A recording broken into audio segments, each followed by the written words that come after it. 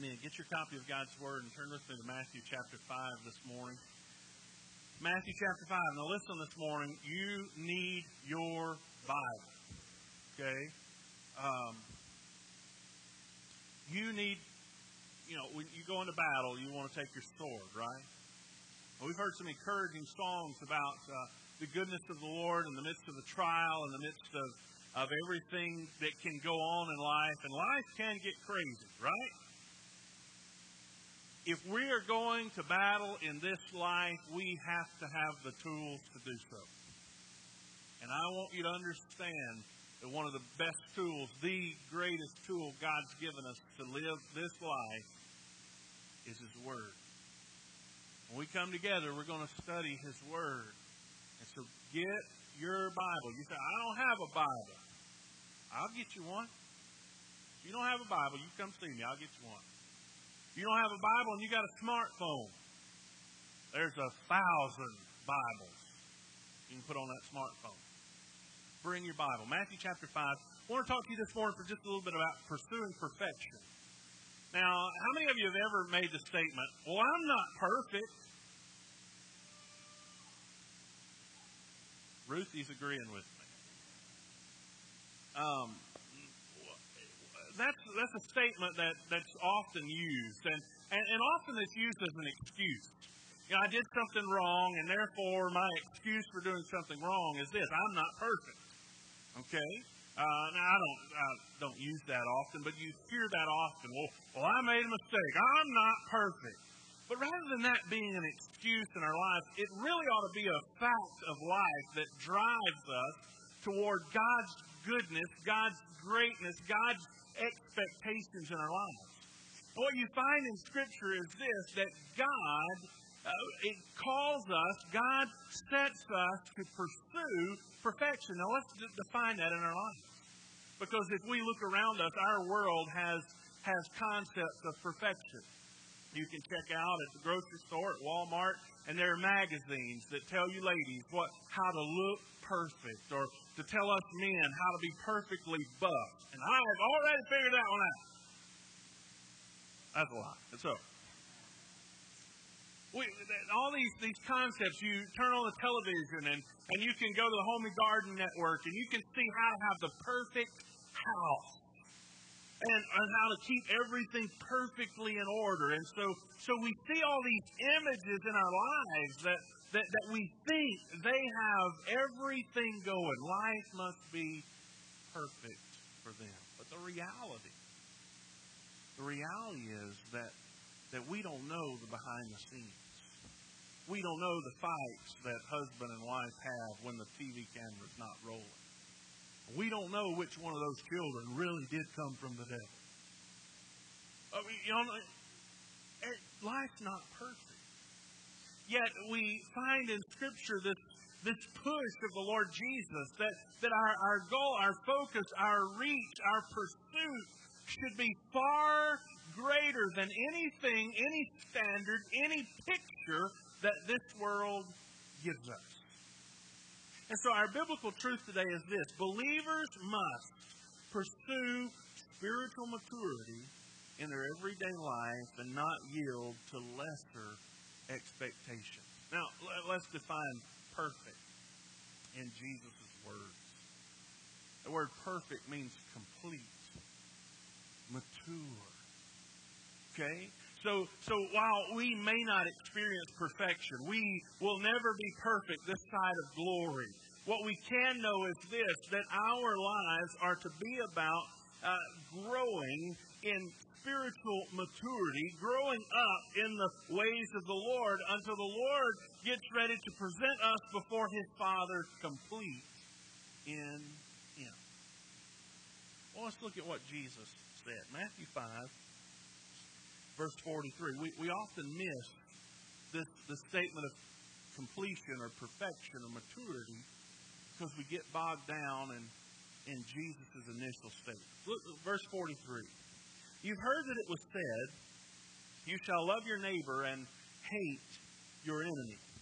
But I say to you, love your enemies, bless those who curse you, do good to those who hate you, and pray for those who spitefully use you and persecute you, that you may be sons of your Father in heaven, for He makes His sun rise on the evil and on the good, and sends rain on the just and on the unjust. For if you love those who love you, what reward have you? Do not even the tax collectors do the same? And if you greet your brethren only, what do you do more than others? Do not even the tax collectors do so? Listen to verse 48. Therefore, you shall be perfect, just as your Father in heaven is perfect. Now, what Jesus is saying here is important for us to understand this concept of love. Now, the Old Testament, the old saying that Jesus was referencing to, would take the Old Testament, which says that you are to love God first, love your neighbor as yourself. Jesus gave that as the first and greatest commandment. Well, what would happen is the Pharisees would twist that and would turn that, and they would say, love your neighbor, but hate your enemies. This concept of love, this is that unconditional, agape is the Greek term, this godly type of love that we're supposed to have to our neighbors. Now, who are our neighbors? Our common understanding of neighbors is this, that person that lives next to us or just down the street from us, they are our neighbors. Jesus had a different idea. Jesus said, using the parable of the Samaritan, anyone that we come into contact with that we can help and lift up is a neighbor to us. And so the broad concept of neighbor is this. Whoever you meet today is an opportunity for you to love your neighbor. Okay? Well, let's branch it out. Okay? Branch it out. Not just the person that lives next to me. It is expanded. And the Holman Christian Standard Bible says friend for this. Well, love your neighbor, he says, but then there's this concept of hating your enemy. Now, how many of you have enemies? There's a few honest folks. Well, I ask this question myself. Do I have any enemies? And when I ask myself that question, I look at it from this perspective. Is there anyone in my life that I'd just like to take outside and whip? Or is there anyone that I just wish evil against? Those might be my enemies. But the reality here in context is Jesus is not talking about just those people that we don't like. Jesus is really talking in context of enemies, those people that don't like us. Now, when I ask myself if I have any enemies with that in mind, guess what? I can name a few. Matter of fact, if I wanted to, I could do like Mallory and call some names. But I'm not going to. I'm not going to. People that maybe I've offended or people that I've made angry or I've said something that just didn't sit well with them and they'd like to take me outside. I had a church member one time. She walked up in my office. I was sitting at my desk. She put her fist down on my desk and she pointed her finger at me and said, I have a right mind to take you outside and just punch you in the face. That's several years ago. Today, I'd probably walk outside and let her do it, just to see if she would. But, hey, there are people that are enemies. And you know what the Scripture says? Scripture says this, that those people that hate us, even those that despise us, those that would persecute us, those that would talk ugly about us, Jesus said, we're not supposed to hate them. We're supposed to love our enemies. He takes this old concept and he throws it out and says, this is the truth. This is the heart of God toward your life, toward this concept of love, toward your enemies. He says this, love your enemies. Now, look at that. That's something that's not natural. It's natural that when we have enemies, when we have someone talking smack about us or really talking down toward us, slandering us, that our natural reaction is what? We get back at them. We're gonna throw them down. We're going to get in their faces and we're going to have the last word. But Jesus says, love your enemies. Period. That's not optional. It's not natural. But the reality is, it is the call of God. It's the supernatural love of Christ that has been so given to us that we in turn can show toward others. That's the new. Love your enemies. Look, it's not an emotional love.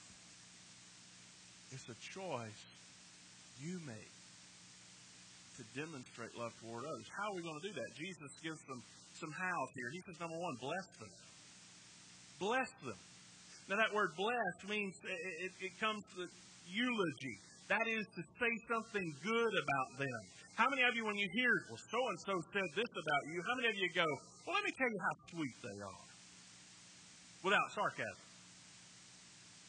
No, that's not normal. What Jesus says here, speak well of them. Even when they throw bad or slanderous words at you, you speak well of them. Let your character defend you. Maybe that's the problem. That our character's not set up in personal defense. You speak well of them because you don't have to have their approval. You don't have to, because of the character you have, people already know your position. He says, bless them. He says, do good to them. Do good to them. That is that you prove your love. You prove that you love Jesus. You prove that you love others. By the way, that you show your love to those that would tear you down. Bend over backwards to show them love. Do the abnormal.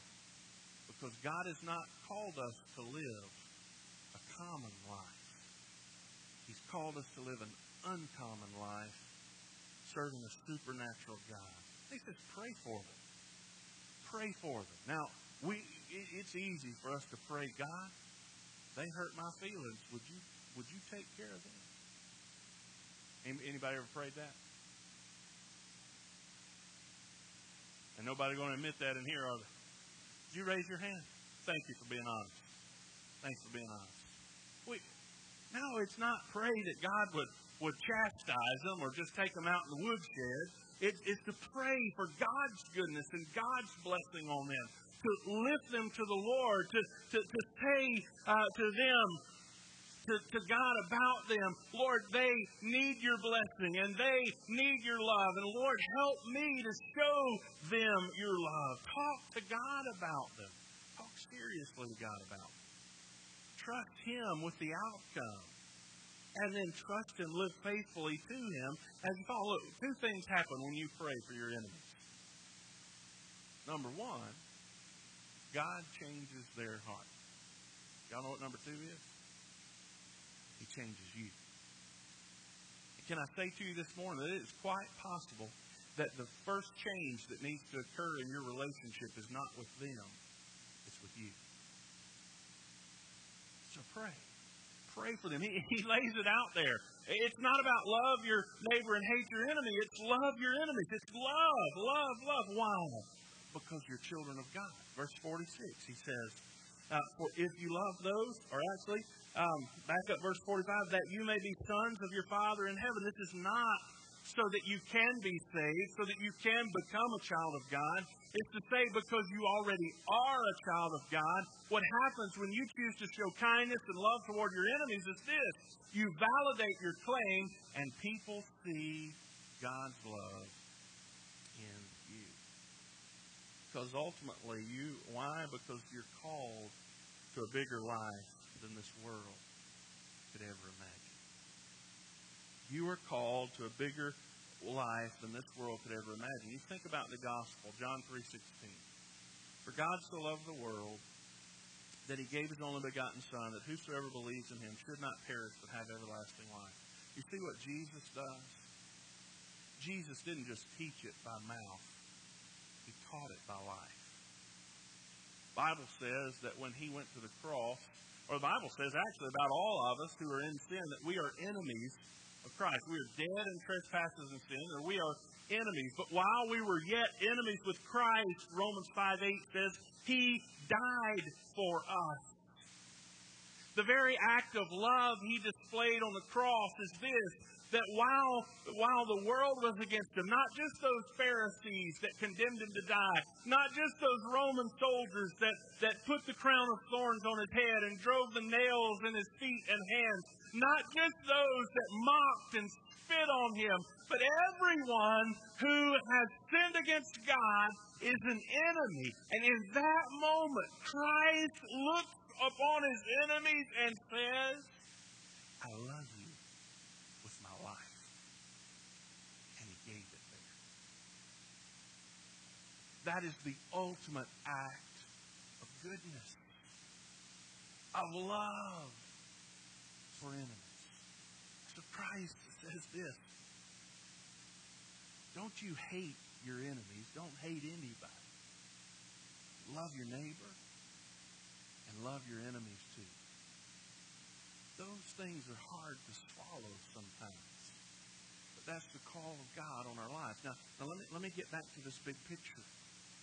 Because as we've gone through the Sermon on the Mount, we've seen some incredible teaching. We've seen some pretty difficult teachings in this chapter. He says, don't think that I came to destroy the law and the prophets. He gives all these old things.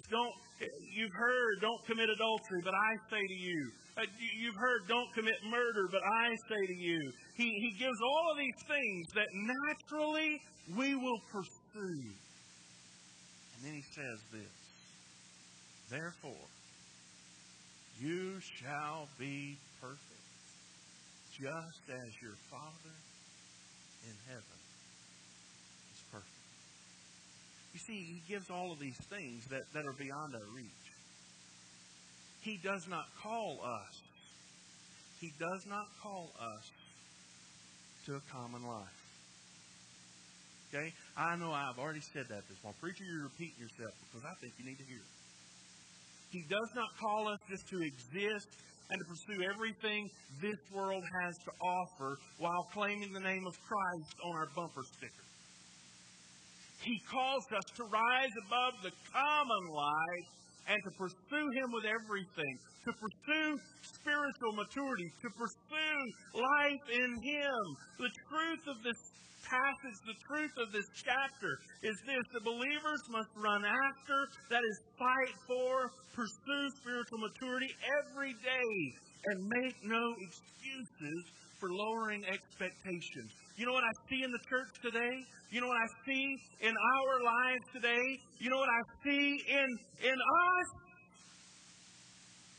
To see that we are constantly lowering the expectations that we think God has for us, and never in a million years does He lower the expectations so that we feel better about ourselves. He has always had a high expectation. He has always had this great expectation that you cannot accomplish on your own. I cannot accomplish on my own. That's why we need grace. That's why we need Jesus. And so He sets these high expectations, and He says, therefore, you shall be perfect as your heavenly Father in heaven is perfect. Now, here's your little bit of an English lesson. Okay?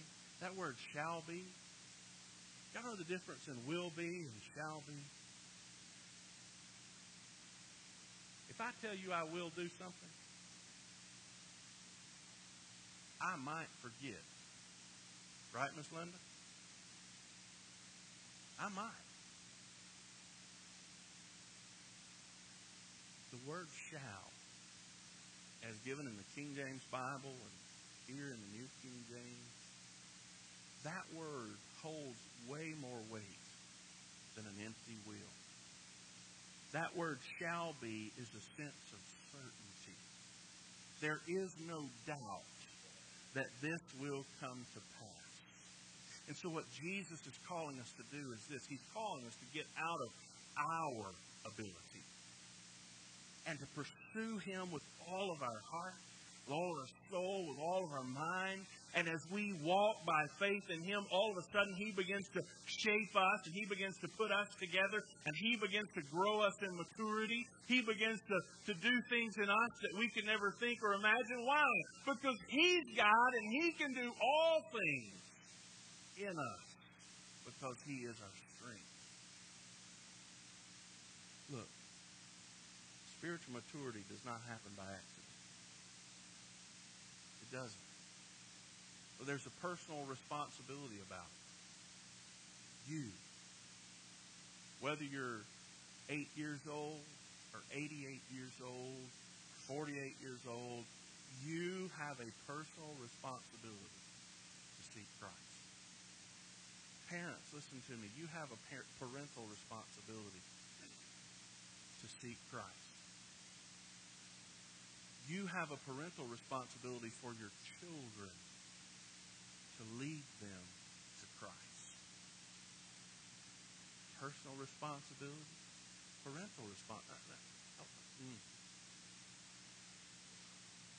That's what I want to say to you.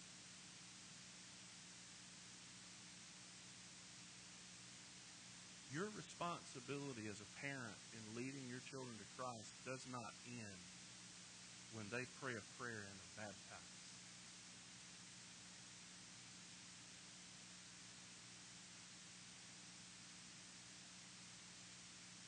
Hear me. Far too many of us look at the spiritual lives of our children and think they're going to heaven when they die.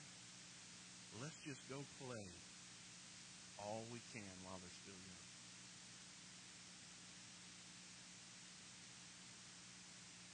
Their spiritual lives, their spiritual maturity depends on you, parents, to live before them. Pork chop doesn't have enough hours with your kids to bring them to spiritual maturity. I don't have enough time to bring them to spiritual maturity. If you're depending on the school to bring them to spiritual maturity, heaven help them. Listen this morning. There's a parental responsibility. One day I'm going to stand before God. I'm going to have to answer for me. But there are also 5 children that I'll answer for. Did I tell them about Jesus? Did I lead them to Jesus? Did I help them see Jesus? Listen, there's a parental responsibility for your kids. And it's good to play with your kids. Don't get me wrong. It's good to have fun. I love to have fun. But sometimes we've got to stop to focus on their spiritual lives to lead them to Jesus. Spiritual maturity does not happen by accident. I thought about this little illustration. I'm going to close with this. We have a basket in our home of building blocks. Anybody else have those? Y'all know what I'm talking about? Occasionally, Chandler and Waverly will pull those blocks out, and they'll begin to make a mess. I know y'all know about that. They'll build, and it's happened on more than one occasion that Waverly has built something pretty cool with those building blocks. And I'll hear from the back of the house just say, "Daddy, come look!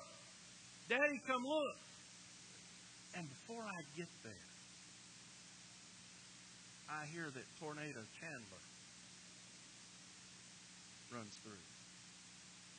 There's weeping and gnashing of teeth. It's pretty bad. And she goes right back to building. Our lives are a lot like that. We try sometimes. These spiritual disciplines we talk about of prayer and reading God's Word and fasting and all these things, they're not the end, they're means to the end. Sometimes we make a decision on Sunday morning before we leave, and we say, "Well, I'm going to do better for Jesus."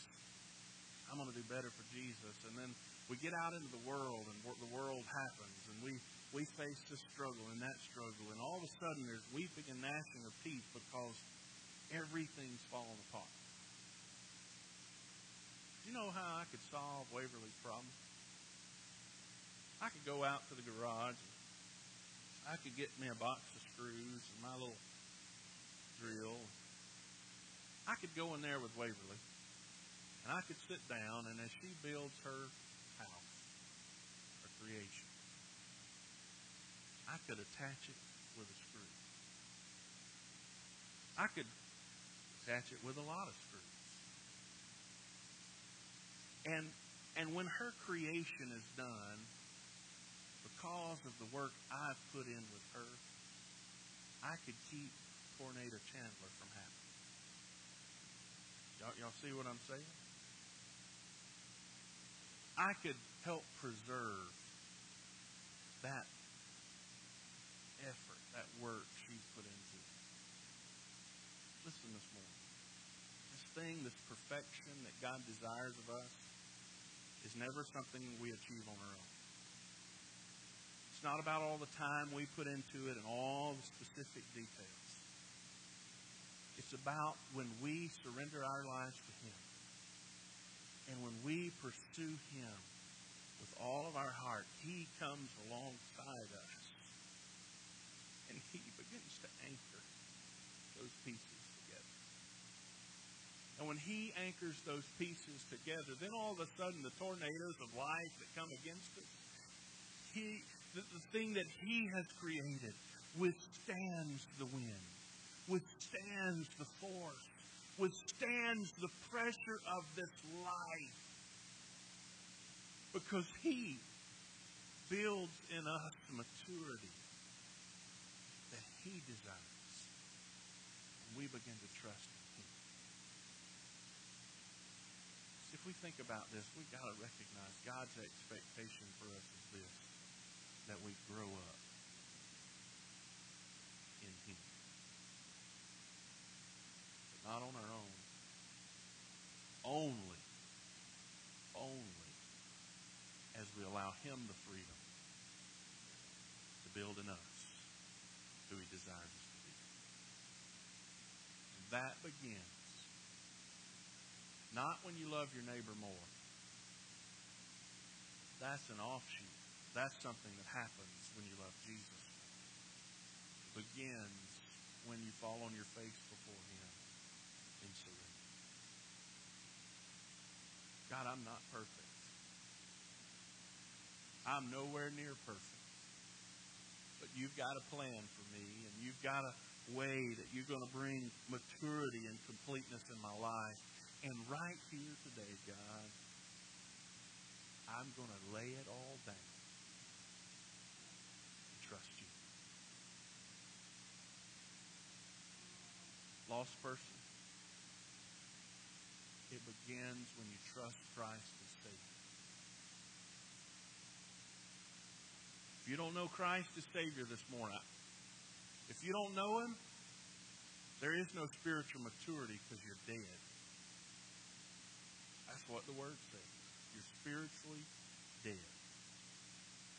But this morning, if the Lord is moving in your heart, if you want to know Christ as Savior, in this incredible moment, you can believe and repent and be saved. You've got to be ready to surrender your life to Him. Now's the time. Father, as we come to this time of invitation, Lord, hearts and minds are focused on You. Lord, for some of us, some in this room, they don't know You as Savior. And what they need more than anything today is their sins forgiven and to experience life in You. I pray that right now they would believe and trust You. Lord, they would be willing to take a step of faith to know more about You. And Lord, they would come to know You here today. Lord, for many of us, our blocks are scattered all over the floor. We've tried, we've gotten discouraged, we've gotten disgusted. And Lord, some have given up. Father, would you restore them today to the expectation that you have for them? And Lord, would you begin to put the pieces back together as they right here today surrender to you. Lord, we'll glorify your name.